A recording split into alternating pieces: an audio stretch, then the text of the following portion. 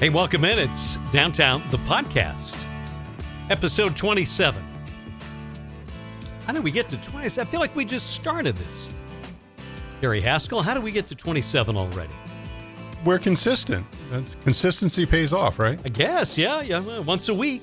We're here doing it, revisiting some great conversations from our daily radio show, Downtown, which airs every day in the Eastern time zones from 4 to 6 p.m. on WZON in Bangor, Maine, WKIT HD3 FM, streaming audio at our website, downtownwithrichkimball.com, or you could just download the WZON app and get all this as it happens every day. Or do what you're doing now and tune in to our look back at a couple of terrific conversations on Downtown the Podcast, which is brought to you by Cross Insurance, where security meets strength, and by Nice Brewing Company, German-style beer from the woods of Maine.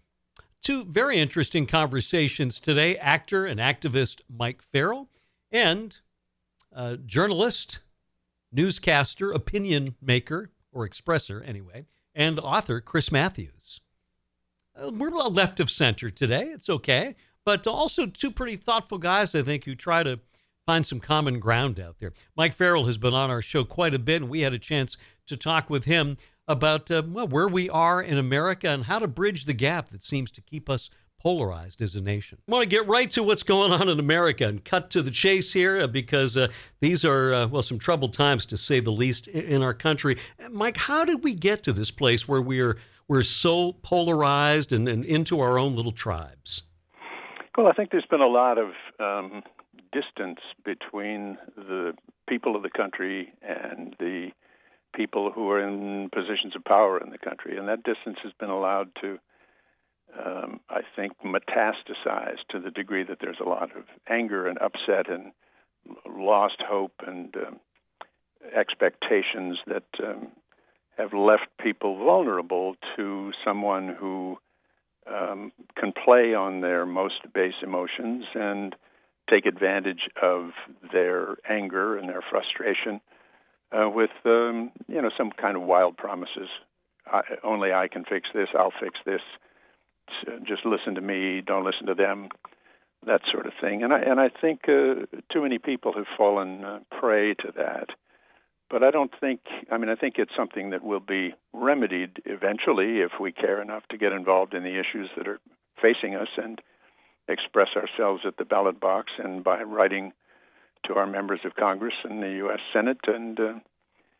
But it really involves people caring enough about their country and about what their country means, as well as how its policies affect them personally. And that's sometimes a tough thing for people to get a hold of. What role has the media played in getting us to this place? Unfortunately, the media, I think, has been significantly negative in that there's the old unfortunate media motto, if it bleeds, it leads, which leads to them featuring the most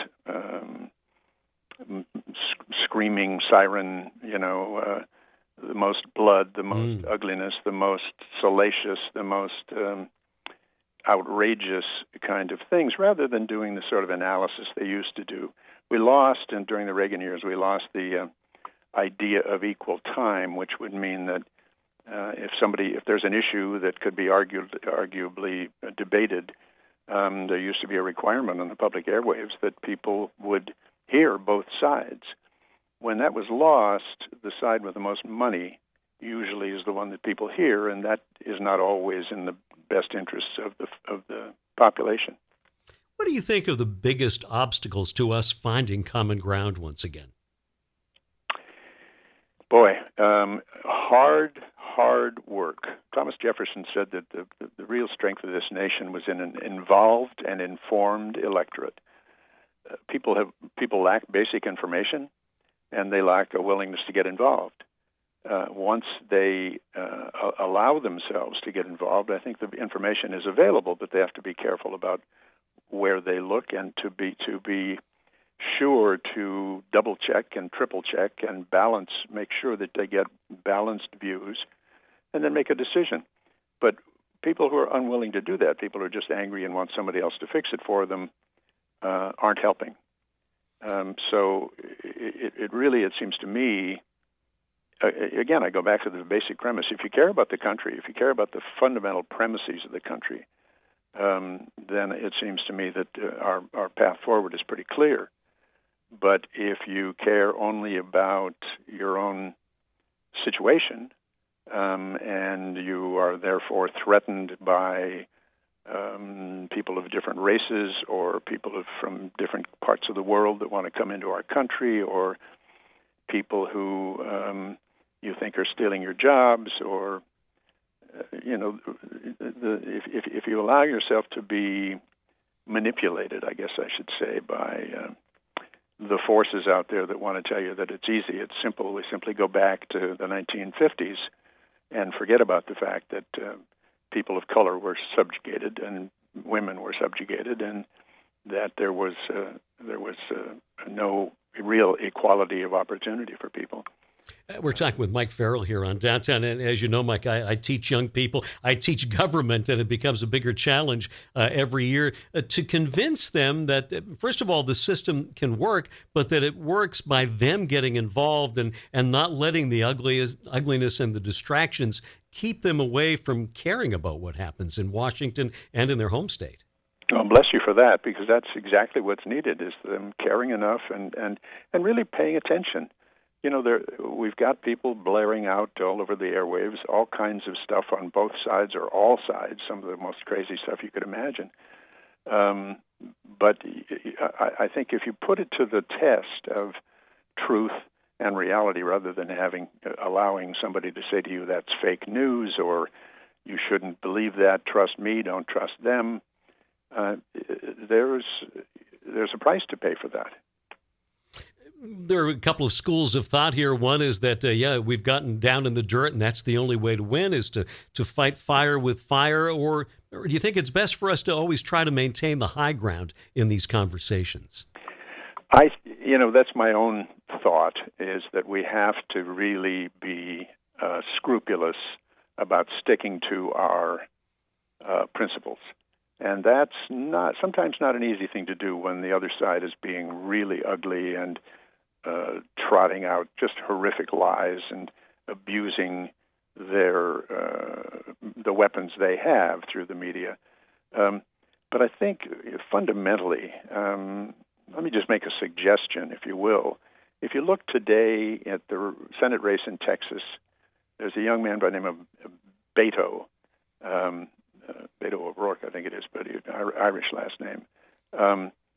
And I've been really impressed with the fact that he steps up and speaks his truth and isn't worried about speaking to things that aren't currently de rigueur in Texas politics. And I think, somebody that has the courage to do that, instead of getting down and sliming your opponent and trying to say she or he is unworthy, untrustworthy, a crook, a thief, a villain, a bad person. Instead of that, just saying the truth as best you can articulate it, that seems to me to be the way to win the trust of people. And I don't mean to suggest necessarily that Beto is going to win his race, but for me, it's been a pleasure to watch him articulate the reasons why he believes what he does and why he thinks it's best for his state and his country, rather than what a bad guy his opponent is. Mike, you've been working for many years to end the death penalty in California and around the nation as well. The Pope has come out and expressed his thoughts. Does that, in the big picture, will that do anything to help that cause? Well, one hopes, the Catholics who want to believe in the Pope's infallibility are going to have to take a look at what he says. I think there is difficulty on the parts of people who have long held the belief that the death penalty is sometimes necessary or appropriate. But I think, the Pope is, here we go again. There are different views in the Catholic Church even about this Pope. I happen to think he's a demonstrably sensitive, thoughtful, dedicated, religious man, and that to me, counts for a lot. And his willingness to wash the feet of sinners, if you will, and deal with the needs of refugees and get down and dirty, but down and dirty in the sense of really working down with the lower classes, demonstrates to me somebody who's really a caring person who follows in the footsteps of Jesus, if you happen to believe in the Catholic version of Christianity. And I think he will make a difference ultimately if he isn't unseated by forces in the Catholic Church that are very orthodox and very conservative and are frightened or even angered by some of the policies that he's put forward. But, we're seeing progress being made, Rich. The state of Washington, the Supreme Court just recently ruled that the death penalty there does not meet constitutional standards. And it did so on a basis that we have argued for many years is across the country, racial imbalance and speculative prosecution of people based on kind of thoughtless but usually resulting in bad decisions on the parts of prosecutors because they're trying to get a quick conviction of somebody rather than really investigating a case to be definitely sure that they have found the rightful perpetrator. And even then, being unwilling to realize that we are wasting a lot of money on a death penalty when you could save money by keeping people in prison for the rest of their natural lives if they did the crime that you want to punish them for. We're talking with Mike Farrell on Downtown. Mike, since we spoke with you last, you've lost a couple of members of the MASH family. Could you talk a little bit about what he was like as a person and what it was like working with the talented David Ogden Stiers? I could indeed. David was a wonderful man, and he and I were very close. He came to the show late, as people who watch MASH know, when old ferret-face Larry Linville, Frank Burns' character, left the show. They decided, the producers, to their credit, decided they wanted to bring in somebody who was not just a buffoon like the Frank Burns character turned out to be, but not only was he a smart and thoughtful and well-trained, but a very good surgeon, unlike the Frank Burns character, and be a match for Hawkeye and BJ. And they selected David, who had done a lot of work in the business, and he was just delicious. He was just a wonderful guy who played this role to the T's, and he quickly became a close friend of all of us, a member of the family. And David, I think, was the one member of the cast who was, once the show was over, was kind of reluctant to trade, if you will, on being Major Winchester, or didn't want to be stuck in that mold because that was a character that was very apart from his personal personality. But he was I think, the best trained and certainly one of the finest actors I've ever worked with, and a really extraordinary man. But when I say best trained, I mean from the point of view of those of us in the cast. David was schooled and had paid attention and had done his work classically, unlike a lot of actors, myself included, who came up through kind of catch as catch can process where you get a job and you learn on the job and you hope for another job and study with one person and get an idea about a style, and then you study with somebody else and learn another one, and then you become a kind of a mutt or a mongrel. But David was just a prince of a guy, and he had a very tough break, cancer that he tried to be very quiet about, and we talked at many times during the process of his attending to deal with this disease, and finally he said the doctors have said it's hopeless. So he went out with style, if you will. And the other man we lost a little while before that was one of my closest friends in the cast was Bill Christopher, Father Mulcahy, who also passed away from cancer a couple of years ago now, but just a great loss to all of us. Bill was one of the sweetest human beings that ever walked the earth. So we lost Harry some time back, and we just, I don't know if you're familiar with Thad Mumford, right? Thad as well. Mumford. I was just going to say we just lost Thad Mumford, one of our writers of the last few seasons of the show, and a comic genius, and just a brilliant, wonderful guy who struggled in the business initially because he was African American, and our business, like many other businesses, were kind of reluctant to be open to people of other races for unfortunately, a long period of time. But finally, the business wised up and began to open up to women and members of minority groups and other people who hadn't normally been thought of, and we were all the richer for it. We had Mark Freeman from The Hollywood Reporter on with us. He's been on a number of times. He did a wonderful oral history with all of you from MASH. Do you ever get tired of talking about those days? I don't. I think Mark did a wonderful article about the show, and he and I put him in touch. He contacted me, and I put him in touch with a number of members of the cast that he hadn't been able to reach. I suppose, I guess gave the example of David Stiers. I think other than David, everybody, we've all gone on and done other things and are happy to have had careers beyond MASH, but I don't think, other than David, anybody wants to just sort of put it behind them. I think we're all so proud of what we did with that show and the wonderful relationships we developed, both with the company and the people around us, the production staff and the writers and all of those folks.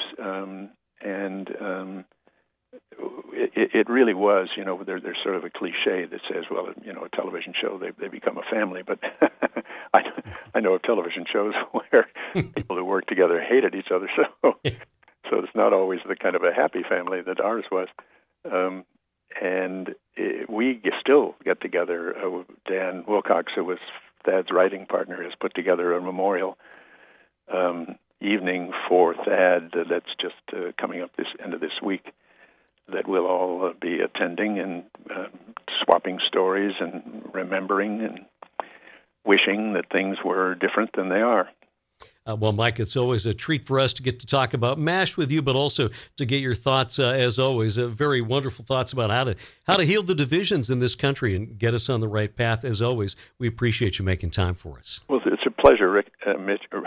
I'm sorry, and let me just say that for motivation, the people who are listening really need to think about the catastrophic climate changes that are upon us, and that one of the things that we and not only our children but our children's children are going to suffer for is the unwillingness of people in this country and too many people in other parts of the world to not recognize the danger that looms before us and really get serious about doing something about it. Well said, Mike. Thank you, as always. Great to talk with you again. We wish you good health, and we'll talk with you again down the road. Terrific. Thanks very much. That's Mike Farrell here on Downtown, the podcast. When we come back, we'll hear from Chris Matthews, who talks about the book Bobby Kennedy, A Raging Spirit, now out in paperback.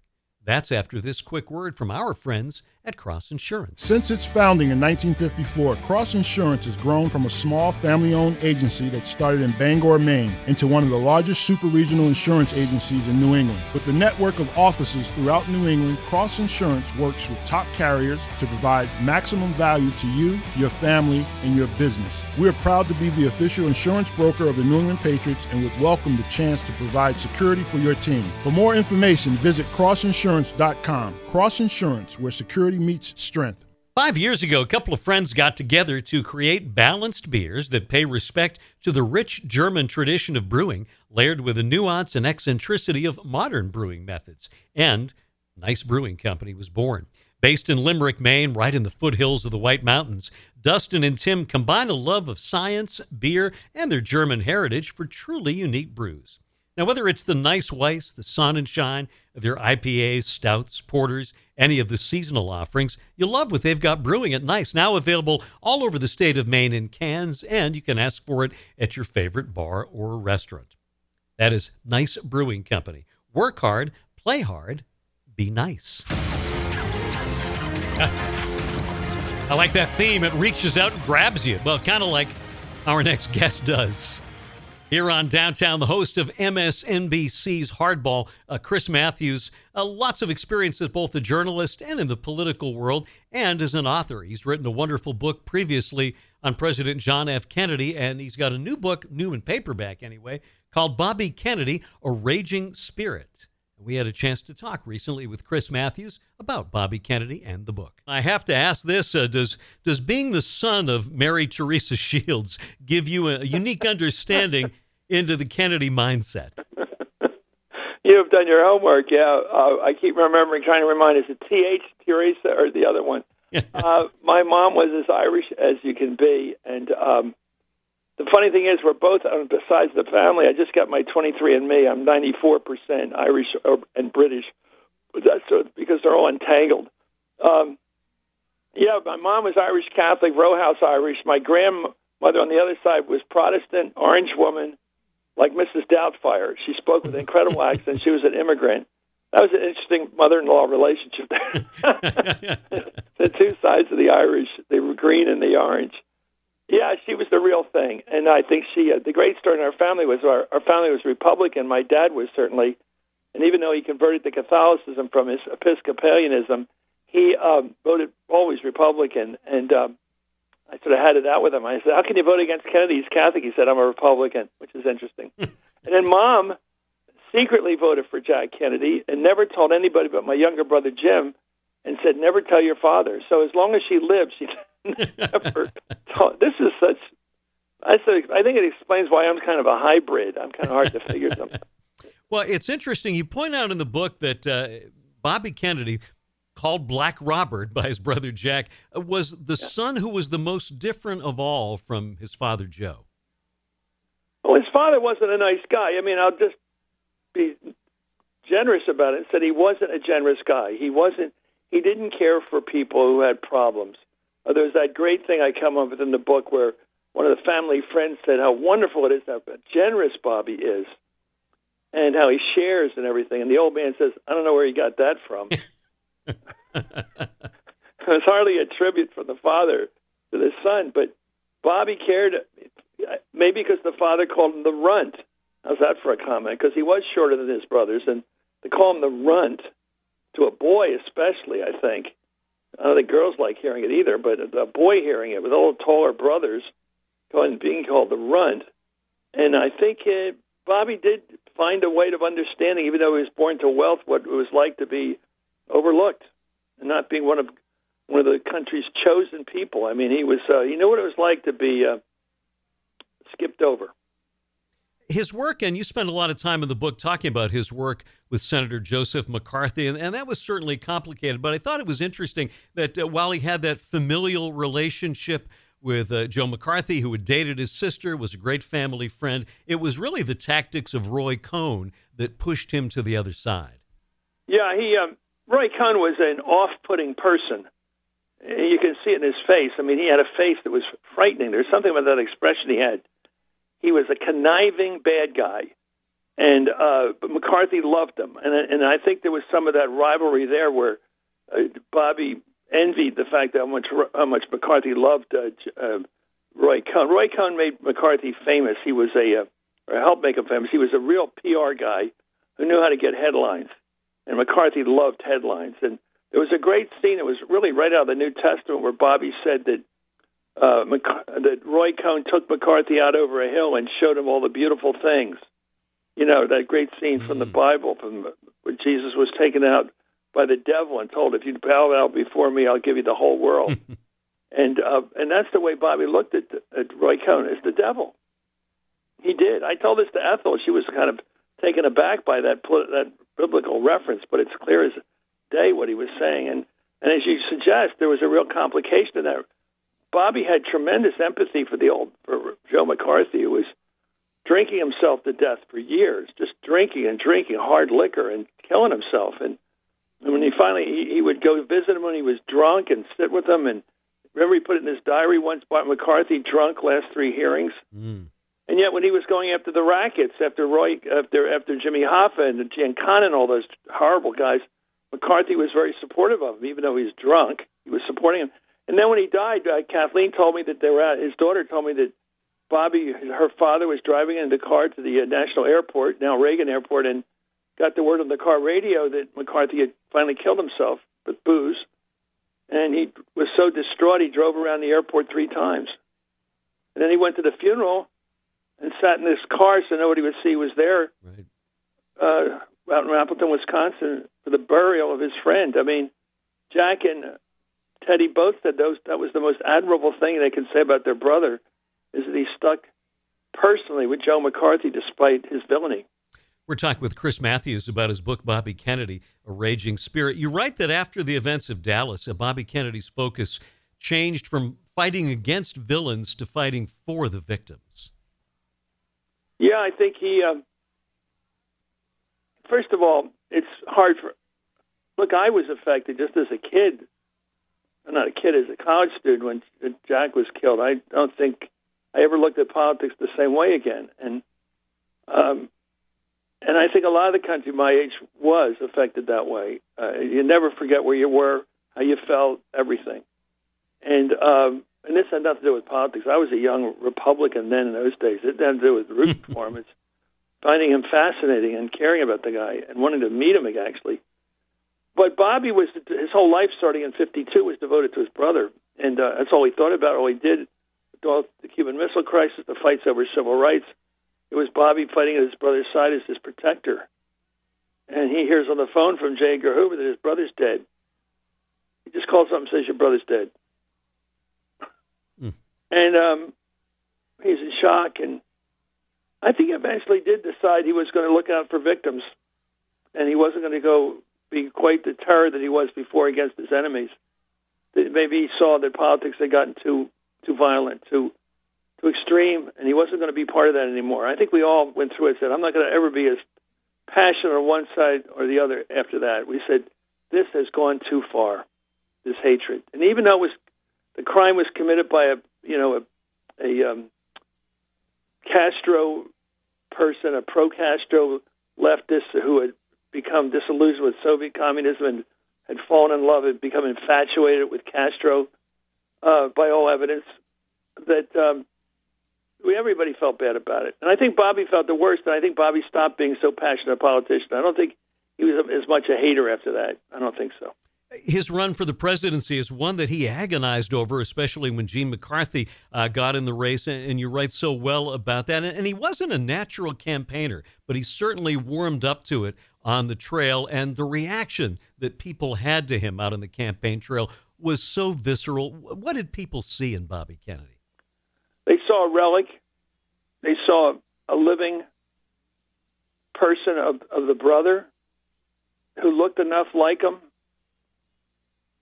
And one of the great ironies is that when Bobby lay on the floor there at that kitchen of the Ambassador Hotel in Los Angeles when he's dying there, he looked more like Jack than ever. I think people, when they saw him starting in Atlantic City at the convention in '64 when he came up on that stage and quoted from Shakespeare, people they thought they were seeing Jack back again in a way, but they're seeing his brother. There's nothing like, it's chilling. And there's nothing like in American politics to have a president shot down in his youth and when he's young and great looking and his wife's gorgeous and there's all this display of romance and then to have the brother come back within less than a year later and stand up on the stage in Atlantic City. There's never anything like it, never. And I think people on the Democratic side especially, but not just them, were wowed by him. And I think he was not happy with it. When he would have a big crowd up in New York when he ran for Senate, he'd say to his buddy Paul Corbin, it's not for me, it's for Jack. They're here for Jack. He could tell. But by the end, in '68, they were there for him. You wrote it was clear. I mean, after what happened in Indianapolis when Martin Luther King was killed and he walked into a ghetto, we called them, in those days, a tough black neighborhood in a big city, and had to tell them that Martin Luther King had been shot by a white guy. And there he is, a white guy, standing among all these African Americans, and he's telling them that Martin Luther King's just been killed. They didn't know. In fact, I got the tape from NBC, and he said to the guy next door, asked the guy, "Do they know yet?" And the guy said, "No." It's stunning drama. It's like nothing like it in Bobby's life. Anybody else's. We're in such a Stuff time of a movie or Lawrence of Arabia or something. There's nothing like it. This kind of drama. We're in such a time of extreme polarization, and certainly the news of the last 24 hours accentuates that even more. Sure does. Could a Bobby Kennedy, could somebody like that find a way to somehow bring us together and bridge this gulf that seems greater than ever these days in America? Well, he tried after King was killed, and he tried. And when he's taken to his burial in Arlington with his brother, that train ride, I've got all the pictures, and the crowds were white and black, and I don't know who today can do that. I mean, the white working class guys with their salutes, the ex-military guys, you can tell with their whole families lined up regimentally, and nothing. That kind of patriotic belief in a guy like Bobby, I don't know if we have it anymore, where it's all tied into patriotism. I think it helped that the Kennedy brothers all fought in World War II, where they tried. One was killed in the war, one was nearly killed. They were such gung-ho patriots, such gung-ho anti-communists later on, that it was easy for working-class people of every side to say, yeah, they're one of us. And they weren't lefty intellectuals. They were not that. They were not elitists. They're not part of that world. And they were just different. They weren't like the Clintons or something today. They weren't divisive that way. They were more like part of the people. And I think that he would have really tried to unite black and white, because that's what he was doing at the end. He would drive around in Gary, Indiana, a city of old ethnic people, Eastern Europeans, where the blacks were moving in, and there's all the usual things that go on in that kind of situation. And he'd drive around the car with Tony Zale, the former middleweight champion who had beaten Rocky Graziano. And he drove around the car with him on one side and Mayor Hatcher, the first black mayor, on the other side of him. He would really try to display unity in a way that sounds almost hokey. But he's the only guy I know who's ever tried to do it. He really tried to unite black and white in the same. He wouldn't accept the fact that he was going to be for the steelworker and against the black kid in the ghetto, but he's going to be for both. And he said, "Why are you guys fighting? You've got the same interests." I mean, it sounds romantic, but that's who he was. He was trying to unite people. Chris, thank you so much. I love the book. It's a real treat to talk with you. We appreciate it. Thank you for reading it. That's Chris Matthews here on Downtown, the podcast, discussing his book, Bobby Kennedy, A Raging Spirit. Thanks to Chris. Thanks as well to Mike Farrell. And thanks to you for being with us. Tell your friends, spread the word. Get them to subscribe as well to Downtown, the podcast, which is brought to you every single week by Cross Insurance, where security meets strength, and by Nice Brewing Company, German-style beer from the woods of Maine. We'll see you next time on Downtown.